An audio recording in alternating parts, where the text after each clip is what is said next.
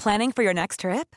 Elevate your travel style with Quince. Quince has all the jet-setting essentials you'll want for your next getaway, like European linen, premium luggage options, buttery soft Italian leather bags, and so much more. And is all priced at 50 to 80% less than similar brands. Plus, Quince only works with factories that use safe and ethical manufacturing practices. Pack your bags with high-quality essentials you'll be wearing for vacations to come with Quince. Go to quince.com/pack for free shipping and 365-day returns. Hi, I'm Maeve Marsden and you're listening to Queer Stories. If you can spare a few bucks each month to help me continue to produce this podcast, please check out Queer Stories on Patreon and consider supporting the project. Also follow Queer Stories on Facebook for upcoming events and pics. This week, Nadine Chemali is a writer, researcher and social worker. She's dedicated to creating and nurturing communities, facilitating discussions on identity, sexuality, displacement and representation, discourse she feels was missing from her own migrant upbringing in Australia. She's written for publications like SBS Voices, The Big Issue, The Guardian, and she's spoken at events like Melbourne Writers' Festival and Brisbane Feminist Festival, and of course, Queer Stories. This is her second appearance on this podcast. I hope you enjoyed this story, performed at Brisbane Powerhouse in 2021.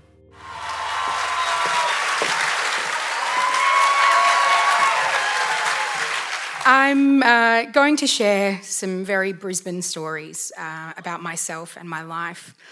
I became a teenager in the 1990s, at a time where lesbians were routinely called dyke, and the worst insult you could use was lemon. Women were just starting to come out, and none of them were femme. In 1993, Melissa Etheridge professed that she had a female partner. In 1997, Ellen DeGeneres declared her lesbianism to Oprah, and Katie Lang reclined on a barber's chair to be shaved by swimwear-clad Cindy Crawford. Whew, even just thinking about that shoot. You are one or the other on the sexual binary. You like men or you like women. There were no out bisexuals that I knew of. There was nothing in between. The word queer hadn't been reclaimed yet. It was a word that was spat out as an insult. In Brisbane, if you were queer, I like to think that you were part of something called the big relationship. It is what every single person has been in at some point. It's this web of lust and loathing creeping across the great southeast. The fourth time I ever had sex was when I realised that I was fucking our whole city.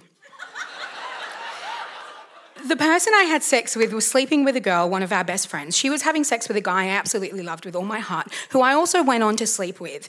And I was also sleeping with her. I think both the boys had slept with another girl, a girl whose little sister was dating the girl that I lost my virginity to. But at the time, she was dating a guy that years later went on to have a child with the girl from the original story. It was like the summer of love without the 70s, and it spanned years, so it was nothing like the summer of love. I called it the big relationship because we really did have this big love for each other and we were all fucking. What better to accompany this than a soundtrack? So I'm going to present to you a few of my queerest moments as told to you by the soundtrack that was playing. The first one, for the lesbians, is Ani DeFranco. In 1997, my strict Arab parents had banned me from hanging out with boys for fear I would lose my V-plates, become pregnant, ruin my reputation, shame my family, disappoint my elders, and inevitably ruin my life. I did end up doing all of those things at 40. Little did they know that they were creating the perfect little avenue for me to get my gay on. Penelope, who could very well be here, so her name isn't really Penelope because it's Brisbane,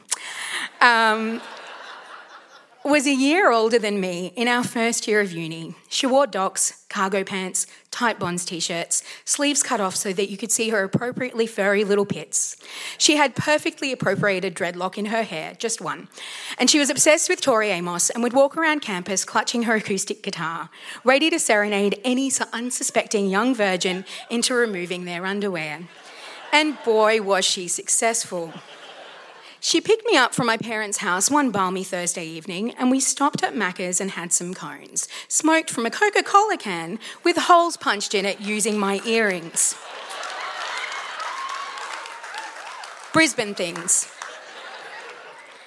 We grabbed fries but no burgers because we were blossoming young lesbians and had to keep as vegetarian as possible. We drove to the most romantic place Brisbane has to offer, the Kangaroo Point Cliffs. Penelope had a tape deck in her car, and just before she turned to me, she pressed play, and Ani DeFranco's Living in Clip came on. See, how many other people have done this? I know. I can hear you.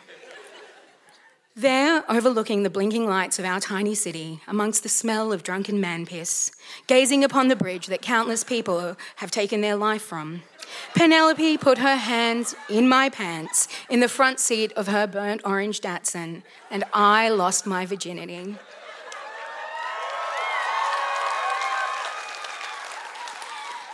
Whilst you think that may have been my most queer Arnie moment, it actually wasn't. It was in fact when she told me that she didn't see me in that way, that we were just friends. My teenage heart was devastated. It was actually the night that I sat sobbing, clutching her favourite drink, chamomile tea. Drenched in the smell of West End lesbian hippie, it's rose geranium and sandalwood, contrary to the belief that it's patchouli. That's northern New South Wales. Singing my heart out to Untouchable Face. And of course, those words, I hate to say it, you're perfect together, so fuck you and your untouchable face, something that we'll never forget as a young queer in the 90s. Years later, I still listen to that album and remember that time of my life when I wasn't emotionally literate enough to understand that sex and love weren't the same thing. The second one might come as a bit of a shock. Black Sabbath. Hear me out. I know.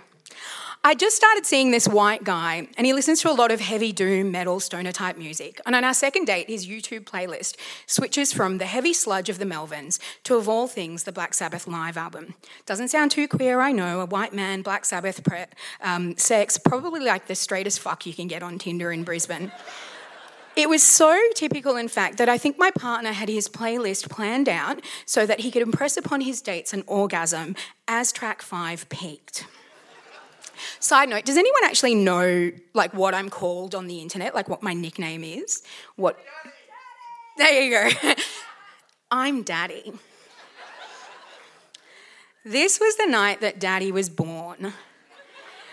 We started making out and I was really feeling myself, like literally stopped making out with my partner and started feeling myself. I really wanted to fuck with him a little bit. I had this inkling that there was some sort of well-practiced routine, the rhythm of it all, the candles, an actual sheet on the mattress on the floor. It was just too fucking rehearsed.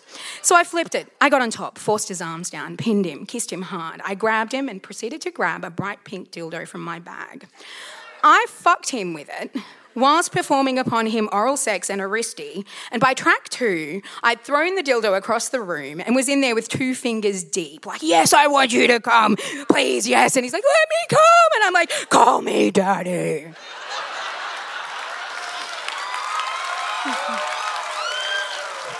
It's true.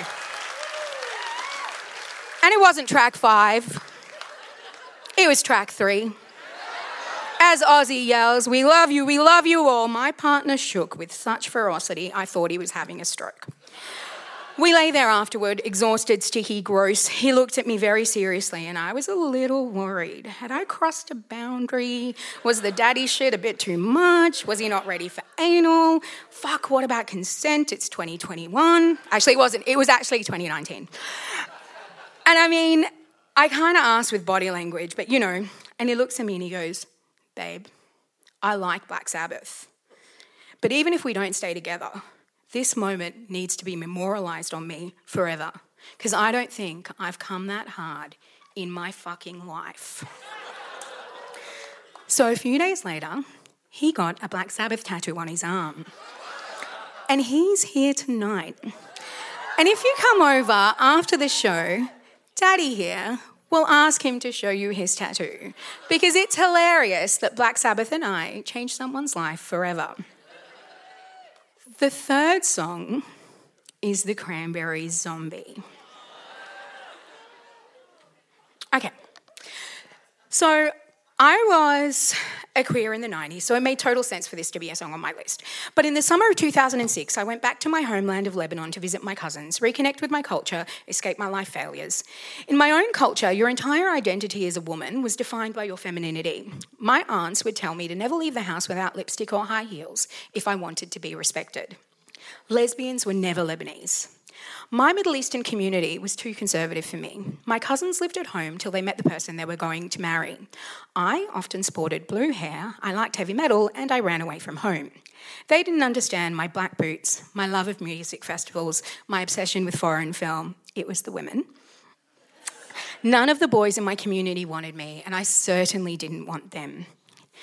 Imagine my mind-fucking blowing excitement, like earth-shattering brain bomb, when one night at the most boring normie club in Beirut, surrounded by women that looked like Jasmine from Aladdin, my cousin turns to me and says, "Fuck this place. We need some fag love." And look, it's a slur. Beirut 2006, and he was gay. Pass. He shoved me into a taxi, and before I knew it, he was shoving me back into what seemed like a bomb shelter. There, in the middle of a seemingly abandoned car park, there was a staircase. And at the bottom of that staircase, a huge metal door. I pushed open the door and was hit by a wall of sound, a bass line. Boom, boom, boom, boom, boom, boom, boom, boom, boom, boom. Flashing strobe lights, so thick you could feel it in your chest, everywhere the eye could see. Queers. It was the most gleeful thing I have ever seen or felt in my life. I was giddy and drunk, and not just from the tequila. Every time I saw my cousin, I just screamed, like, what the fuck is happening? This is Beirut. What the fuck? I danced and danced till everything hurt, and suddenly the DJ started doing something with the music, building it up and slowing it back down again, controlling that crowd, the crowd that was chewing their faces off. The music peaks in this crescendo, and there's this loud bang. The lights went out, and everything went absolutely silent. These were people that were traumatised by a war. The power would cut out all too often. The entire room was absolutely still. Sweat, heat, anxiety off the back of that elation of dancing hung in the air for what felt like forever. 1, 2, 3 seconds. Then the scream of Dolores screaming, "Zombie, zombie, zombie," erupts, and the lights flash and the whole banker goes absolutely fucking wild. The song gets mixed into some bananas bass line and the crowd just erupts into life around me. And I look around and everyone is kissing, jumping, hugging, humping, rubbing against each other in this mass of absurd humanity, lipstick, glitter, tequila, sweat, just passing from human to human. And just standing there in the middle is me, shaking, crying, absurdly terrified and excited. Lebanon for me had been home, but it had been a place I'd left during a war. My memories there were marred by violence, by terror, by religion and restriction. Never in a million years did I envision that there would be a bomb shelter full of queers off my head dancing to a techno version of an Irish rock song 10 years after it was released, watching people kiss and hug and hump and break every rule we had ever known in abject delight of flaunting our freedom and courage and survival in this willingness to love how and who we wanted. There are so many thank you. It was pretty intense, like I've got to admit. And there are so many songs I can add to this list, and you all have your songs. I could add Portishead, Bjork, Air, Sepultura, really. Biff were this girl duo, part of Clan Analog, that played right here in this very venue once when I was on a date with someone that was a love that taught me so much about myself.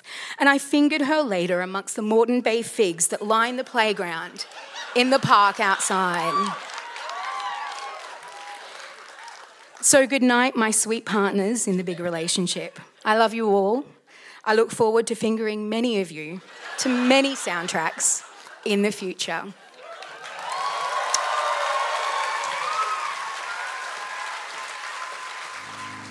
Thanks for listening. Don't forget to check out Queer Stories on Patreon, where you can support the project for as little as $1 per month. Follow Queer Stories on Facebook for news and event updates. It's been a weird couple of years, what with the pandemic and me becoming a parent, but I'm planning some big things in 2023 and I'd love you to be part of it. Even when we're on a budget, we still deserve nice things. Quince is a place to scoop up stunning high-end goods for 50 to 80% less than similar brands. They have buttery soft cashmere sweaters starting at $50, luxurious Italian leather bags, and so much more. Plus, Quince only works with factories that use safe, ethical, and responsible manufacturing. Get the high-end goods you'll love without the high price tag with Quince. Go to quince.com/style for free shipping and 365-day returns.